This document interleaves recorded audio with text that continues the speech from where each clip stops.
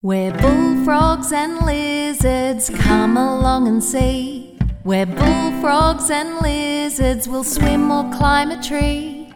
Where bullfrogs and lizards, there's so much to explore.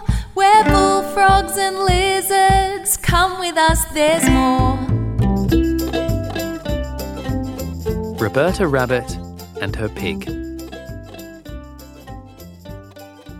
You'll remember how Roberta Rabbit won a little pig at the school fete and took it home. It had to live for a few days in an old wooden box, with Roberta going as often as possible to look at her very own pig and to pet it and to make sure it had food and water. Roberta was as proud as though she had a whole farm of pigs, and all the family was interested. Mum had promised to make a special sty as a home for the pig, and she began at once to gather materials together and to measure out a place. It wasn't many days before she took Roberta to look at it and see what she thought. Down where the other pigs lived and joined onto their sties was a neat little enclosure with a fence around, all painted a nice bright red. Inside, at one end, was a little house with a doorway and a corrugated tin roof, and there was a nice trough made out of half a log of wood for the pigs' food. Roberta was delighted and thanked her mum very much. Then she noticed a plain piece of board nailed onto the fence and neatly painted white, and she asked Mum what it was meant to be. "Well," said Mum, "I think you would rather want to give your pig a name, and it would be nice to write it on the board so everyone will know." That evening at tea time, the whole family were full of suggestions, such as Percy, Peter, Bill, Montmorency, Tom, Dick, Harry, etc. Roberta looked puzzled, trying to decide which she liked best, and Mum was quietly smiling to herself. Then she said to Roberta, "I don't think you need to worry about any of those names." "Why?" said Roberta. "Just this," said Mum. "Seeing as your pig is a little girl, I don't think boys' names will be much use." So they all started over again with names like Priscilla, Prudence, Pansy, Violet, Rose, and a lot more. Roberta thought carefully once again and decided that Pansy would sound best, and so Pansy Pig it was. And she was settled into a nice new home with a big fat mother pig with lots of babies right next door for company. When the mother pig was not busy with her many piglets, she was very interesting to talk to and knew lots of stories about pigs. One day, she asked Pansy if she knew why pigs had such flat ends to their noses, while most animals had round or pointed noses. Pansy didn't know, and had never really thought about it until then. So she was very pleased to settle down in the sunshine with her little flat nose up against the fence and listen. "Very long ago," said Mother Pig, "all pigs had pointed noses like many other animals, and the pig with the most pointed nose was thought to be the most beautiful. But some silly pigs couldn't keep their sharp noses out of prying into other people's business and got them caught in doors and traps and had lots of trouble. Some even got the end of their noses cut off in these accidents and were ashamed of themselves ever afterwards with their funny noses. Now there was one thing that all mother pigs taught their children not to try and do, and that was climbing trees.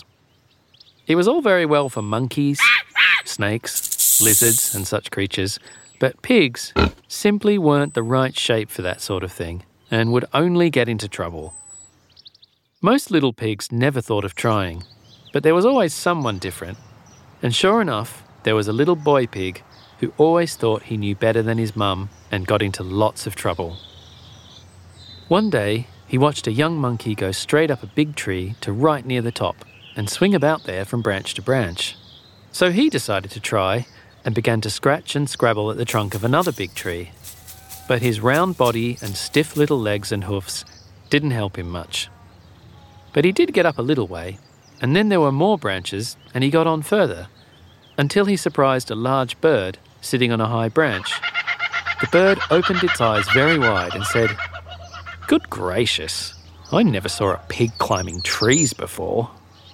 "Ah," said the little pig between his panting and puffing, "but you never saw me before. I'm the very greatest climbing pig." And he went on higher. He could see a very long way, but he couldn't hold on very tight, and a sudden little breeze shook the tree and he slipped and couldn't catch on again, as a monkey would have done. Down he went with a great swoosh, bumping from branch to branch and then hitting the ground very hard right on his nose. When he got his breath back, he didn't seem to have any nose left at all. It all seemed to be knocked back inside his face. However, it did gradually come back part way and then stopped, and never came any further, as long as he lived.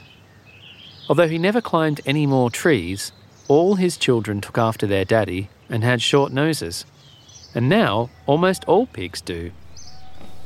So you see, Pansy, that's how it all began. And Mother Pig rolled over and tried to count her piglets to see if they were all there. One had slipped through the fence into Pansy's place, and she had to chase him back again. Roberta was careful about Pansy's food and water, and she cleaned out her sty every Saturday to keep it clean and nice. And then she used to take her for a walk around the farm, and she came to like that a lot. She used to find nice things to eat, and she met many of the other animals, both large and small, like the horses and cows and sheep, and also the ducks and hens.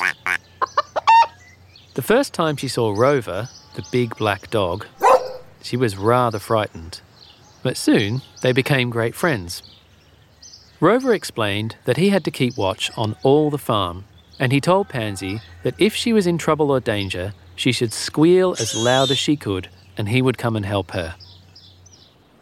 She remembered this a few nights later when she woke up to hear men's rough voices trying to speak quietly near the sty of Mother Pig and her fast-growing piglets. Get behind. It was obvious that they wanted to steal them and take them away with their mum. Quiet. So Pansy began to squeal very loudly.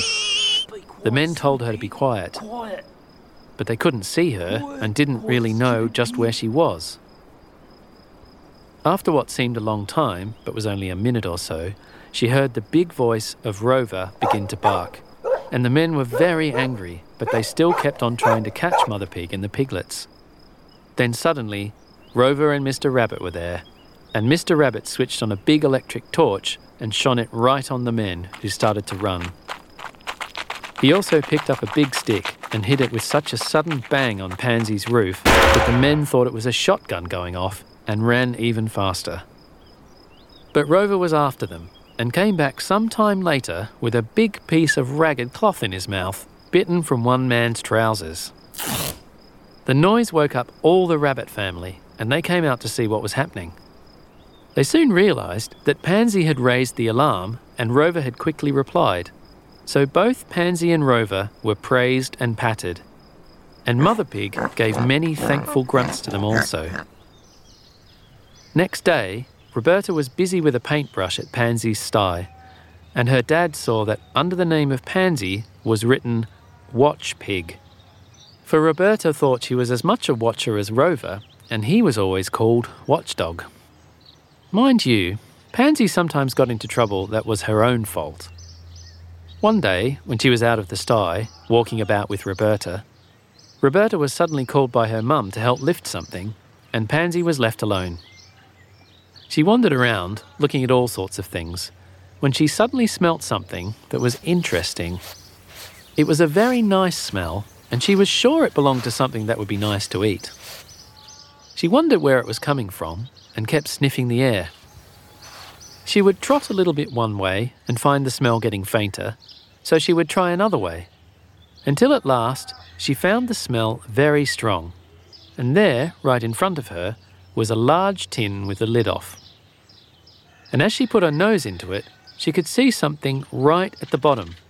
She poked her head in further, but it was still far away, so she pushed her head in a bit more. Although it was a tight squeeze, she still couldn't quite reach it. Another hard push, and she was eating up something very nice. But it was soon all gone. She tried to pull her head out of the tin, and it wouldn't come. She tried and tried, but the tin was really stuck, and she began to be afraid, and to run around banging into stumps and falling over branches of old trees on the ground. But still, the tin was there, and she couldn't see a thing. Then she started to squeal, a strange muffled noise coming from inside the tin. Roberta and her mum came running, and all their efforts to pull off the tin made no difference. Then, Roberta's mum got a thick stick and gave the tin a hard sideways bang, and off it came, leaving Pansy half deaf and with her head and ears quite bruised and sore. Roberta patted her and made her quiet and said, "You did look funny, Pansy, but I'm sorry you got frightened." Back in her sty, Pansy told Mother Pig all about it. Mother Pig listened and then began to laugh. "You know, Pansy," she said, "I did just the same myself when I was young, and I was frightened. But it taught me not to put my head where it shouldn't go." And Pansy was quite sure it had taught her that too.